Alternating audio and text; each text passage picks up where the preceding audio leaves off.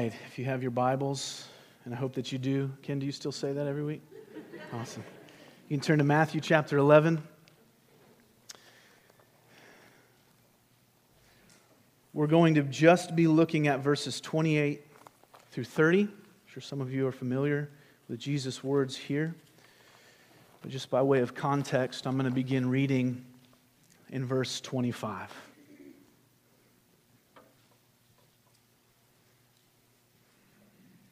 Matthew chapter 11, beginning in verse 25. At that time, Jesus declared, "I thank you, Father, Lord of heaven and earth, that you have hidden these things from the wise and understanding and revealed them to little children. Yes, Father, for such was your gracious will. All things have been handed over to me by my Father, and no one knows the Son except the Father, and no one knows the Father except the Son, and anyone to whom the Son chooses to reveal him. Come to me, all who labor and are heavy laden, and I will give you rest. Take my yoke upon you and learn from me, for I am gentle and lowly in heart, and you will find rest for your souls. For my yoke is easy, and my burden is light." This is the word of the Lord. Thanks be to God. Let's pray again. Father, we pray this morning as we come together as your people that your Holy Spirit would take your truths and apply them deeply to our hearts. We pray that our restless souls, distracted by so many things that we carry in here on our minds and hearts this morning, we pray that they would find rest in you. God, we thank you that you've not left us wondering about who you are or the way of salvation or how to unburden our souls, but you have spoken clearly in your sufficient, authoritative, and necessary word. And so we pray in these next few moments for your grace to grow in understanding. And we give you all the glory. It's in Jesus' name we pray. Amen. In 1678, a man named John Bunyan, a pastor in England, published The Pilgrim's Progress. Now this is it's one of the best-selling books in the history of the English language. It has been translated more times than we can count. And just by a show of hands, I think it's going to be a lot. How many of you have heard of The Pilgrim's Progress by John Bunyan? Okay, good. Now, how many of you have either read the original version or one of those weird cartoon versions or done the children's book with your kids, just by a show of hands? Okay, less, it's understandable, but you understand the story. I just want to see where we are with understanding this. But The Pilgrim's Progress is an allegory. And Bunyan wrote it as an allegory of the Christian life. And what that means is every character, every place has a direct spiritual parallel to the Christian life. And he's very obvious. He's not trying to confuse anybody. So the main character's name is Christian. He represents the Christian. And he is on this journey. He is leaving the city of destruction, which means fleeing from sin and the coming judgment of God. And he is headed to the celestial city, which is heaven and eternity with God. And he is looking for the narrow gate that leads to life, that represents entering a relationship with Jesus and walking on that journey. And the book is about that journey of Christian's life, and therefore it's about the Christian life. And there's something you notice when you meet Christian at the beginning of the book. You notice two things. He is holding God's law in his hand, and the second thing you notice is that he has a very large burden strapped to his back. And that burden represents, Bunyan is trying to send the message that Christian is under the burden of his guilt and consciousness of his sin. And the law, the book in his hand, shows him that he has the burden on his back. And I love that illustration because it's a metaphor, someone wearing a burden on their back that each and every one of us can relate to this morning, right? The biggest burden that every single person must consider and deal with is the burden of guilt and consciousness of our sin before a holy God. But we can even expand that metaphor this morning and consider all of the many burdens that we are wearing today as we walk into this place. Maybe it's a relational burden. Things aren't going well in a friendship or a marriage, and it's weighing heavy on you. Maybe it's a financial burden. How am I going to pay that bill? How are we going to make this work? Maybe it's a health burden, physical or mental health, or just the burden of what is my purpose in life, or a parenting burden, moms and dads. All of us understand what it means to bear these burdens. And as we come to Matthew chapter 11, we're doing something I think that's different than what you've been doing. You've been walking through Revelation, and you've probably been taking big chunks of text, though I know Ken, so not too big, right? And you've been working through these things. Well, we're going to do the opposite this morning. We're going to take a small phrase, a small statement from Jesus over 3 verses, and we're going to mine it for its depths. But in order to understand this, we got to zoom out for a minute and consider the context of Matthew chapter 11, because the context of Matthew 11 is actually one of burden. So if you're looking down at your Bibles, go back and look at verse 2. Now when John the Baptist heard in prison about the deeds of the Christ, he sent word by his disciples, and he said to him, "Are you the one who is to come, or shall we look for another?" Matthew 11 begins with the greatest man who has ever lived, according to Jesus, bearing the burden of doubt. He's in prison. He eventually will be beheaded.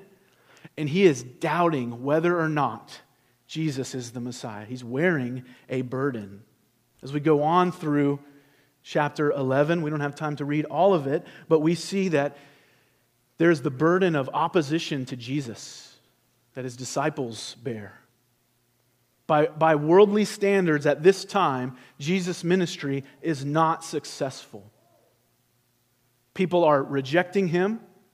They have seen him do the miracles. Maybe you have friends like that who say, if I could just see God perform a miracle, then I would believe. That's not how it works. They have watched Jesus perform miracles. They have heard Jesus, the God-man, preach, and they've rejected him. So there's this burden of opposition to Jesus. The disciples looking around wondering, is this really going to turn out the way we thought? And then there is the burden of those people who are under God's wrath. We are reading a very welcoming verse here, but let's not forget, right before this, Jesus pronounces woe and says, the burden of judgment is on you who reject Christ. The context of Matthew 11 is burdens. And the question of Matthew 11, and the question of John Bunyan's Pilgrim's Progress, and the question for you and I as we consider our own burdens this morning is this: from these burdens. As we come to the end of this chapter, we hear Jesus answer with a resounding yes. There is relief from these burdens. When we come to Christ for the first time and continually, we find eternal rest for our burdened souls. That's what these 3 verses are telling us. And so I want to work through these in 4 parts. We're going to pick this statement from Jesus apart. First, we see the invitation. I don't have any slides, sorry, but if you're taking notes, number 1, the invitation, come to me. Second, we see the recipients, all who labor and are heavy laden. Third, we see the offer, I will give you rest. And fourth and finally, we see the motivation of Jesus, I am gentle and lowly in heart. So first, the invitation, those first 3 words in verse 28. Come to me. First thing to note here, this invitation is to a person. It might seem obvious, but let's consider it for a moment. Jesus is not inviting us or his hearers to a moral reform program, as if he's a sort of spiritual, personal trainer. He's not inviting his hearers or us to a political party or to a denomination or to some sort of social event or even to Christendom, So following Jesus has implications in all of those areas. But he is saying, come to me. It's an invitation not to a thing, but to a person. And this is something that we can't overlook. Our church has New Branch's thumbprints all over it because New Branch is so invested in me and our family and my fellow pastor, Clint. We're cut from the same cloth. We love the Bible. We love theology. We love the Puritans, right? We love all of those things. And here's the danger for churches that love doctrine and theology and expositional preaching. The danger is that we can exalt those things above Jesus when those things are meant to exalt Jesus, right? So good, solid theology is like the frame of a picture. A good frame accents the photograph. Christ is the photograph, right? So Jesus is saying, you come to me. Not to this church service, not to this event, not to this social club. Come to me. Now, who is this Jesus then? We have to consider who he is. Well, he's fully God. First, he's not just some good moral teacher. John 1:1-3 says, in the beginning was the Word, and the Word was with God, and the Word was God. He was in the beginning. All things were created through him, and without him was not anything made that was made. Pre-existent, eternal, divine. That's who this Jesus is. This Jesus also became a man. Later on in John chapter 1, John 1:14. And the Word became flesh and dwelt among us. That language is tabernacled among us, just like the tabernacle in the Old Testament. Or as one paraphrase says, God moved into the neighborhood. And in him, in Jesus, we have seen his glory. Glory is of the only Son from the Father, full of grace and truth. That's who this Jesus is. And he is also the only way to get to the Father. Notice if we look back up in verse 27, what he says, all things have been handed over to me by my Father. No one knows the Son except the Father, and no one knows the Father except the Son and anyone to whom the Son chooses to reveal to him. You cannot know God, you cannot come to God, you cannot worship God unless you come to Christ, the God-man. Come to me. It's an invitation to a person. We also see that it's an exclusive invitation. And by exclusive, I mean not in its offer. We'll see that in a moment. The offer is to all, but in its object. In other words, it's come to me only, not me and. Right? It's not Jesus and whatever. It's Jesus only as the object of our faith. When we were driving this week, we break up our drive. It's 1,100 miles. With 6 kids. I'm still a Christian. We're still married. Praise the Lord. We do about halfway. We get to Virginia. So we stayed in Staunton, Virginia. And for dinner, we went to Cracker Barrel, as one does when you come back to the South. And just by the way, a side note, after being in New England for 6 years, Cracker Barrel is such a strange cultural phenomenon. I mean, I can buy like a coffee cup with a Bible verse on it, a country record, and a biscuit all in the same place. So anyways, we're waiting for our table. This is Monday night. And I'm looking in the store, because there's a store with all these things. And the kids are looking around. And I see this shirt that says, Sundays are for Jesus and football. And my first thought is, we're not in New England anymore, right? And by the way, if you own this shirt, I'm sorry. But that's sort of the culture we're in, right? And if you think about how silly is that? The eternal King of the universe. First, he gets 1 day a week. Sundays are for Jesus.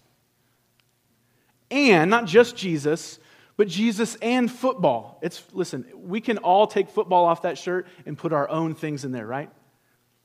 The point is not that those things are wrong. The point is we have brought Jesus down to this level where we put him on par with other things. And we think, well, yeah, it's Jesus and something else. As if grown men playing with a ball competes with the King of the universe. He says, no, come to me and come to me only. You can't come to Jesus and maintain life as is. You can't come to Jesus as one path to many gods. So if the football t-shirt is your context, that type of thinking, well, Jesus is a great option. That's my context. That's great that you're a Christian. Jesus is one way you can get to God. I'm going to respect your opinion, but there's all sorts of ways we can get to God. It's no. It's an exclusive call to come to Him and Him only. He's the object of our faith. In fact, Jesus says in another passage in Luke 14:33, so therefore, any one of you who does not renounce all that he has cannot be my disciple. And then we see that this invitation to come to me is also perpetual. Okay? So it's to a person, it's exclusive in its object, and it's a perpetual call. I think this is a danger for many of us. I'm guessing if you've grown up around church, you're probably familiar with this passage. You've heard it before. It's a very popular one. And the easy thing to do is if you are a Christian or if you've been around the church is to say, oh yeah, come to me. I already did that, right? I did that back when I became a Christian. And listen, that's absolutely true. And what Jesus is not saying here is that you have to come to me for salvation every day. That's not what He's saying. But He is telling us, whether we've been following Jesus for 5 days or 50 years, that we must continually come to Him in faith for rest. You see, our world kind of thinks of people in two different categories. There's good people, and then there's bad people. And everybody's category is different on who falls in those, but the Bible explains it quite differently. There are two types of people, but they're all bad. And the Bible calls them sinners, and there are unredeemed sinners who need to come to Jesus in faith for the first time and trust in Him. And then there are redeemed sinners who have come to Him but need to continually come to Him in faith because we fall forward and fail every day. We drift away from the well of living water.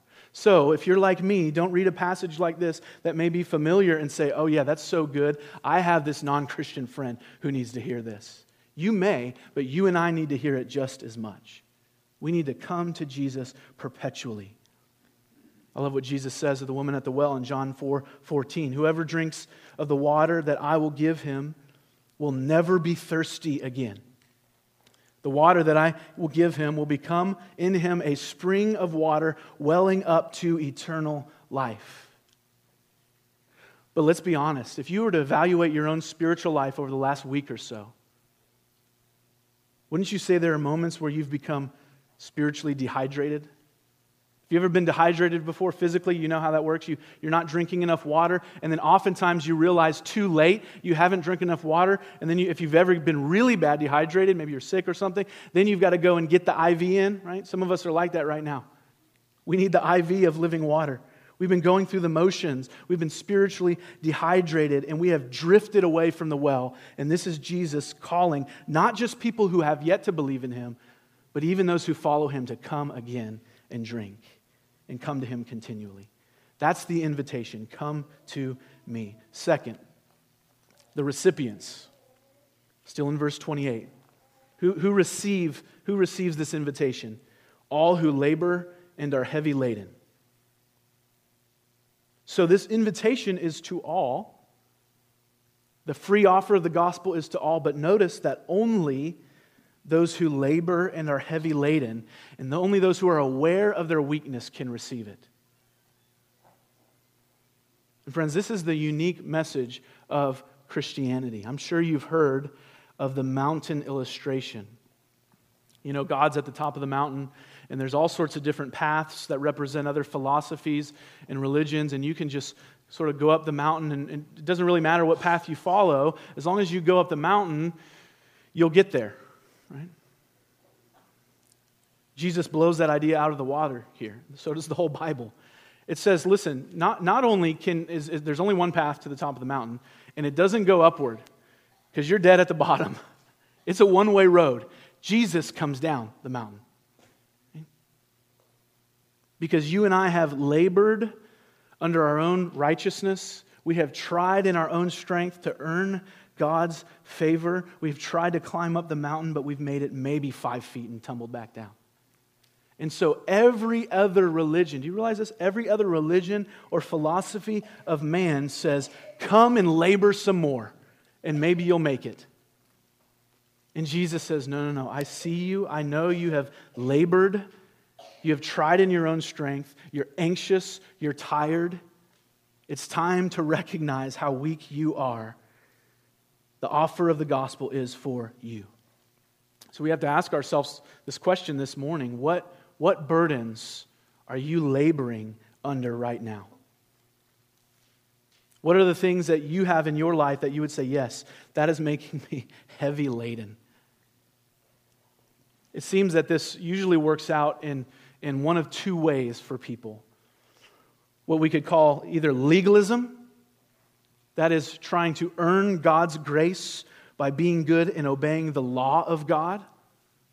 That's the context of the Gospel of Matthew, as we'll see in a moment. It's the context of Jesus' hearers as they hear the false teachers. Maybe that's you. That's the burden you're bearing right now. And the other side of that is what we could call license, or the fancy word is antinomianism, anti-law. So if legalism is, I'm going to obey God's law so that I can get to the top of that mountain. License says, I'm going to ignore God's law because it's too heavy for me, and I'm just going to pursue sin. And here's what's interesting about both of those. Both are attempts to labor in your own self-sufficiency to try and find what only Jesus can give. So the temptation here is to say, oh man, he's right. I am heavy laden. I have messed up. I'm going to try harder tomorrow. Or the other side to say, man, that's true. I am weary and heavy laden. I don't want to bear this burden anymore. So I'm just going to go live my own life and not pursue God. Both of those are burdens to bear. And so what is the answer? What is the answer that Jesus gives? Friends, the answer is weakness. Recognize your weakness. Jesus uses this illustration back up in verse 25. Look up a few verses. He says, I thank you, Father, Lord of heaven and earth, that you have hidden these things from the wise and understanding. Pause. Read strong and prideful of this world. That's not good, wise, and understanding. That's worldly wisdom and understanding. And he goes on, you've revealed them to, and what's the picture he uses? Little children. And I love this because the language here is not like 16 and under, 12 and under. The language here is toddler. That's who God has revealed this to. And toddlers are what? They are so needy. I have one right now. They cannot do anything without their parents. They can't eat without their parents. They pitch fits over the smallest things. They are completely and totally and utterly dependent upon mom and dad. And Jesus says, that's what you must become like.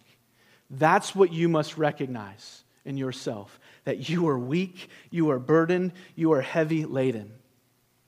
He puts it this way in Matthew 18, verse 3. He says, truly I say to you, unless you turn, repent, and become like little children, you will never enter the kingdom of heaven. Why? Because until you do that, you still think you have something to contribute to your own salvation. Instead of recognizing that you are in total need, burdened and heavy laden, in need of Christ.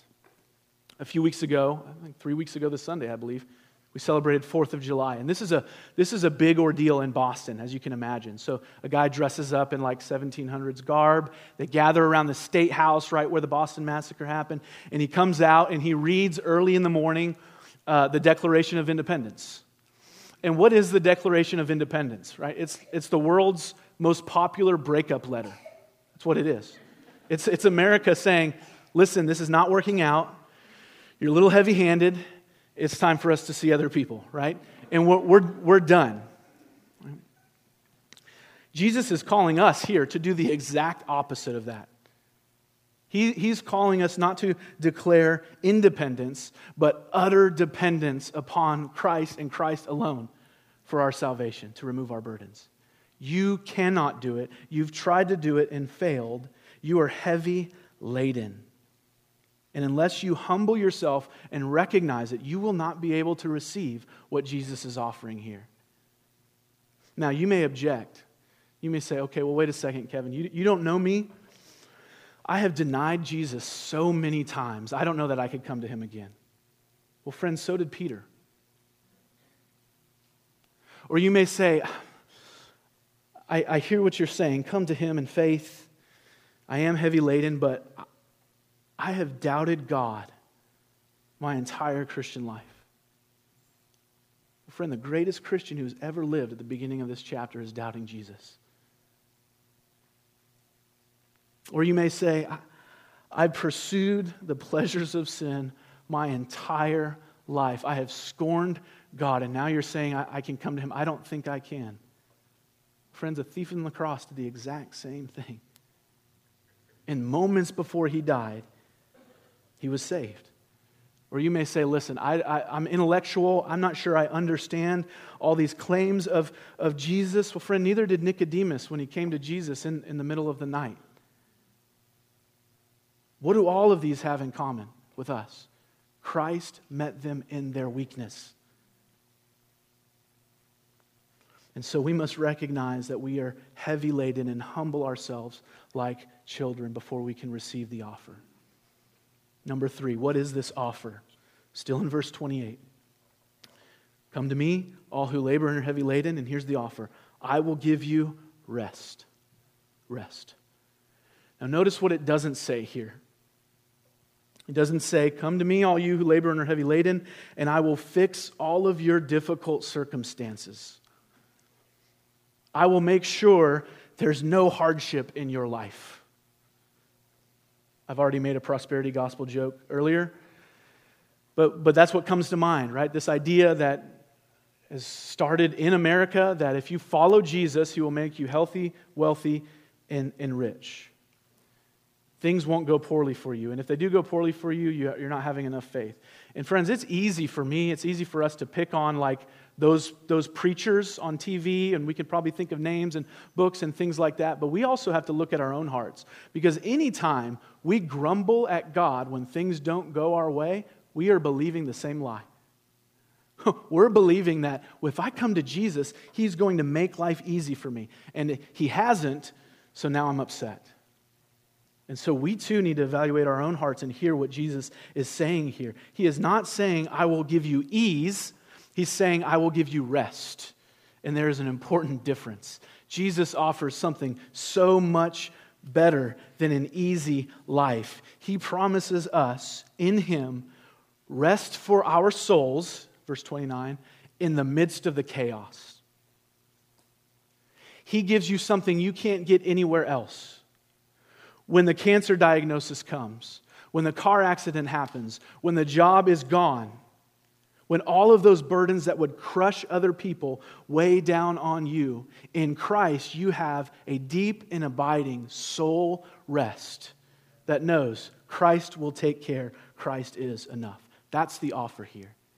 I will give you rest. And I love this. I've read this passage hundreds of times since I've been a Christian, but I didn't notice this until G. Campbell Morgan pointed this out to me. He says the actual language here is not, I will give you rest, which is you can come to Jesus and he'll show you where you can rest. It's actually, I will rest you. I will make you to rest. Morgan says this is the motherly love of Jesus on display. Think of that frantic toddler. Mom grabs him or her and pulls them close and calms them down. Jesus says, that's what I will give to your souls if you come to me. Then he uses this other illustration. Look at verse 29. He says, I will give you rest. Into verse 28, then he says, take my yoke upon you. Okay, so he's replacing something. He's going to remove a burden. He's going to put a new one on. Now, what is a yoke? It's a crossbar, a wooden crossbar that would join two animals, usually oxen. It would pull carts. It would pull things for agricultural purposes. But also, in this time, it was a common metaphor for God's law. And so we read in Matthew chapter 23, this is where we get some more context about what Jesus' hearers were experiencing.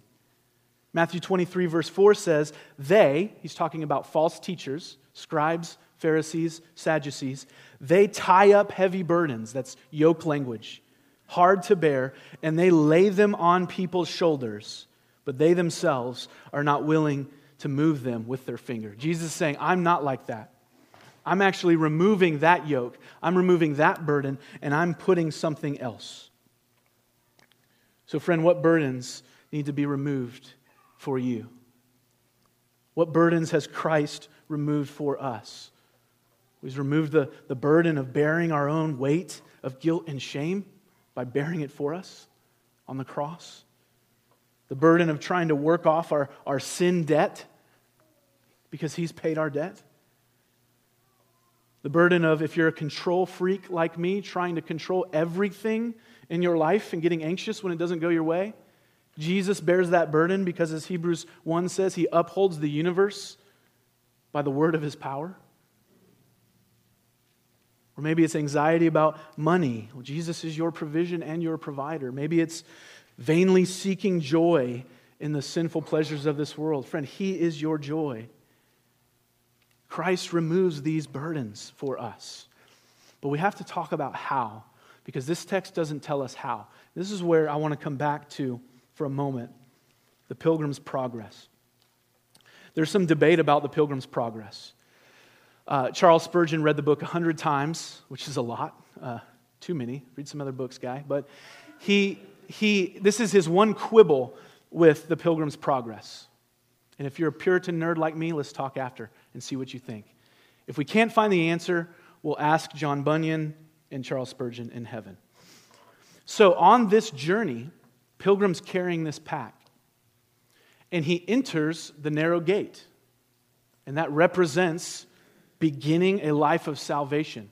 But there's one thing that's strange about this. When he enters the gate, the pack doesn't come off. He's still carrying the burden. So then there's this question of, and this is still early on in the book, okay, when does Christian's pack fall off? When does he lose the burden?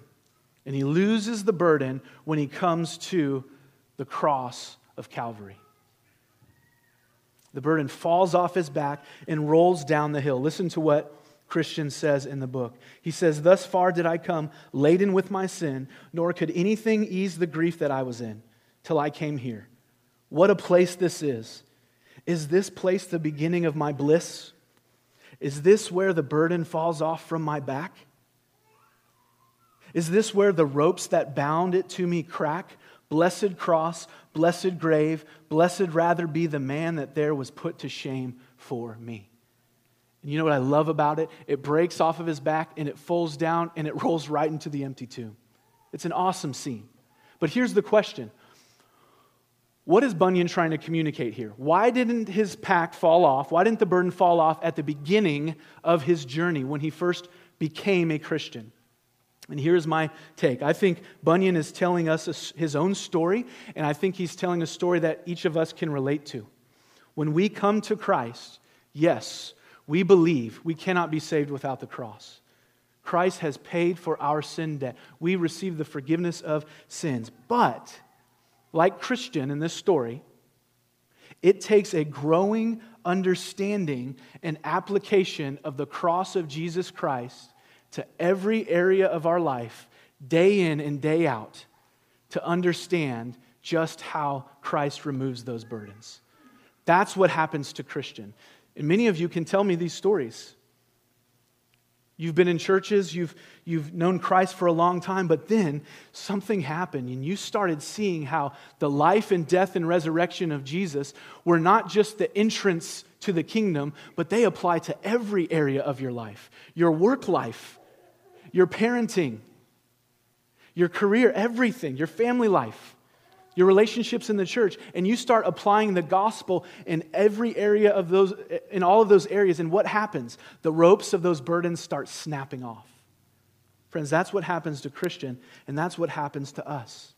Our burdens cannot be removed except by Christ on the cross bearing the burden for us. As Peter said in 1 Peter 2:24, He Himself bore our sins in His body on the tree, that we might die to sin and live to righteousness. By His wounds we have been healed. I love the hymn, How Great Thou Art, and when I think that God, His Son not sparing, sent Him to die, I scarce can take it in. That on the cross, my burden gladly bearing, He bled and died to take away my sin. On the cross of Jesus Christ, He bears the burden of our sin, that we might then receive the light and easy yoke of His righteousness. And notice this, He doesn't just remove the yoke, He gives us a new one. Friends, there's work for us to do. Don't mishear this. Just because we're resting in Christ doesn't mean there's not work to do. We have plenty of work to do. Our neighbors and communities are dying apart from Christ. They need us to go preach the gospel to them. We have the work of holiness to pursue because, as Hebrews says, without holiness, no one will see God. There is work for us to do. We have to love others and serve our churches and pray and study the Word. But because Christ has removed the ultimate burden, those commands are light and easy. As the Apostle John says in 1 John 5:3, His commands are not burdensome. Because we're no longer working for salvation, we're working from salvation provided for us on the cross. So then lastly, what's the motivation of all this? Come to me, all who labor and are heavy laden, and I will give you rest. Why would Jesus give this gracious offer? We read it's because it's at the core of who He is to weak sinners like us. Verse 29, take my yoke upon me and learn from me. Why? For I am gentle and lowly in heart. This is who Jesus is. This is who the crucified, resurrected, ascended, embodied God-man Jesus Christ right now is to repentant sinners. It's not like you just caught Him on a good day. He got a good night's sleep, so He's feeling generous, so He's saying, hey, listen, I'm pretty gentle and lowly today. I've had my coffee, it's all good. No, this is who He is continually to us. One good exercise the next couple weeks for you would be to read the Gospels and note every time you see Jesus' compassion on display. And who receives that compassion? I don't know if it's still one of His favorite Greek words, but the Greek word for compassion, I know Ken loves it, is splagnizomai, right? And it means, it's such a great word. It describes our Savior. He is moved to the point of physically feeling it in His gut toward us, toward weak sinners like us. Think of John 11 when His friend Lazarus dies and is laying in the tomb. He could have shrugged His shoulders and said, I'm going to raise him, it's no problem. But what does He do? He weeps because sin leads to death of those He loves. Or consider Matthew 11:19, just a few verses before. He is called, as if it's a bad thing, a friend of sinners, a title which He gladly owns. Or Hebrews 4:15, we're told He's able to sympathize with our weaknesses. Hebrews 12:2, that He endured the cross for the joy that was set before Him to save sinners like us. Or Hebrews 5:2, that says He can deal gently with the ignorant and wayward. That's you and I. Or 1 John 2:1, when we sin, He is our advocate with the Father. Friends, He doesn't make this offer to us begrudgingly. Listen, I know you guys have messed up for the 10 millionth time, but I'm Jesus. This is who I'm supposed to be, so you can come to me if you want. No, His heart is bent toward us. Now, yes, He will judge the wicked. Let's make sure we have a biblical picture of Jesus here. Some of us, when we hear this gentle, lowly stuff, we might say it sounds a little too squishy. Well, Jesus was very clear. He will judge the wicked in verse 22. It'll be worse for them who reject Christ than it was for Sodom and Gomorrah. Judgment is coming, but to the weak, humble, repentant sinners who cling to Him, no matter what they've done this morning or last night, He will always be gentle and lowly and merciful. Friends, even His discipline of us comes from His gentle and lowly heart. Just as a side note, I'm sure some of you have read this book. Dane Ortland has written a great book diving into this called Gentle and Lowly. I tricked some people into our church to reading it. I was like, hey, this is a new book. It's really good. Let's read it together. And they were like, this is all about the Puritans. You just tricked us into reading Puritans. And I'm like, yes, I did. But it's a wonderful book-length, in-depth dive into this verse. This is who He is towards us. And so then what are we then to take away from this? Well, if you notice, if you read back through those 3 verses, there's really 3 commands here that come under 2 categories. Jesus says, come, take, and learn. And I think those first 2 can be under one heading. Come and take means to believe in Him. That is the primary application of this text. Whether it's for the first time, those of you who do not know Jesus, whether you've yet to recognize that you cannot pay for your sin,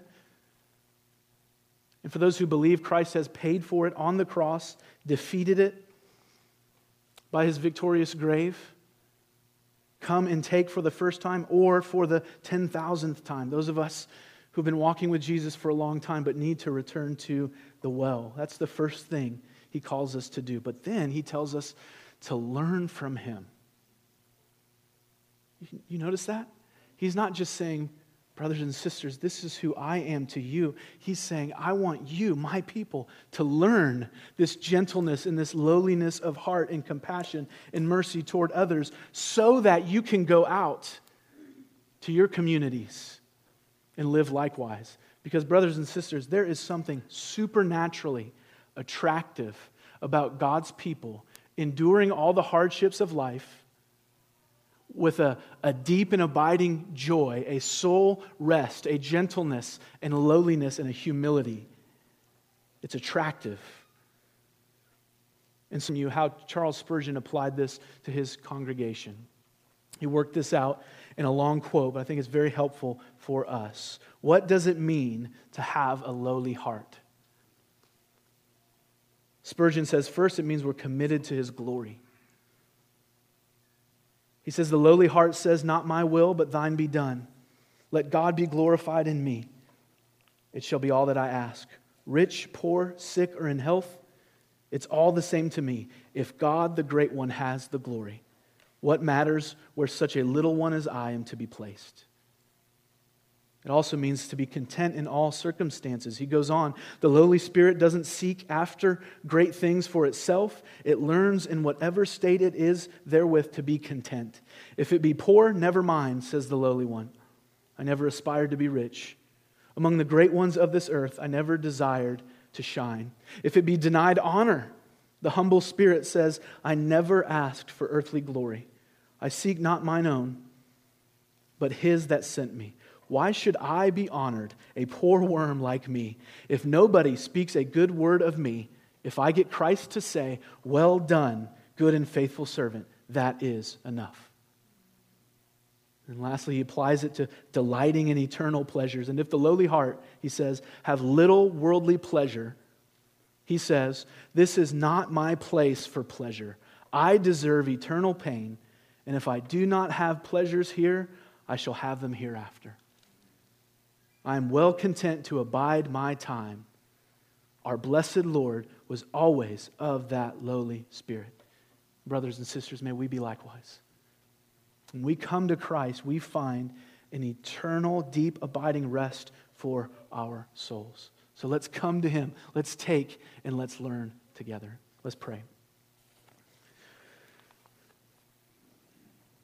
Father, we thank You for Your holy word.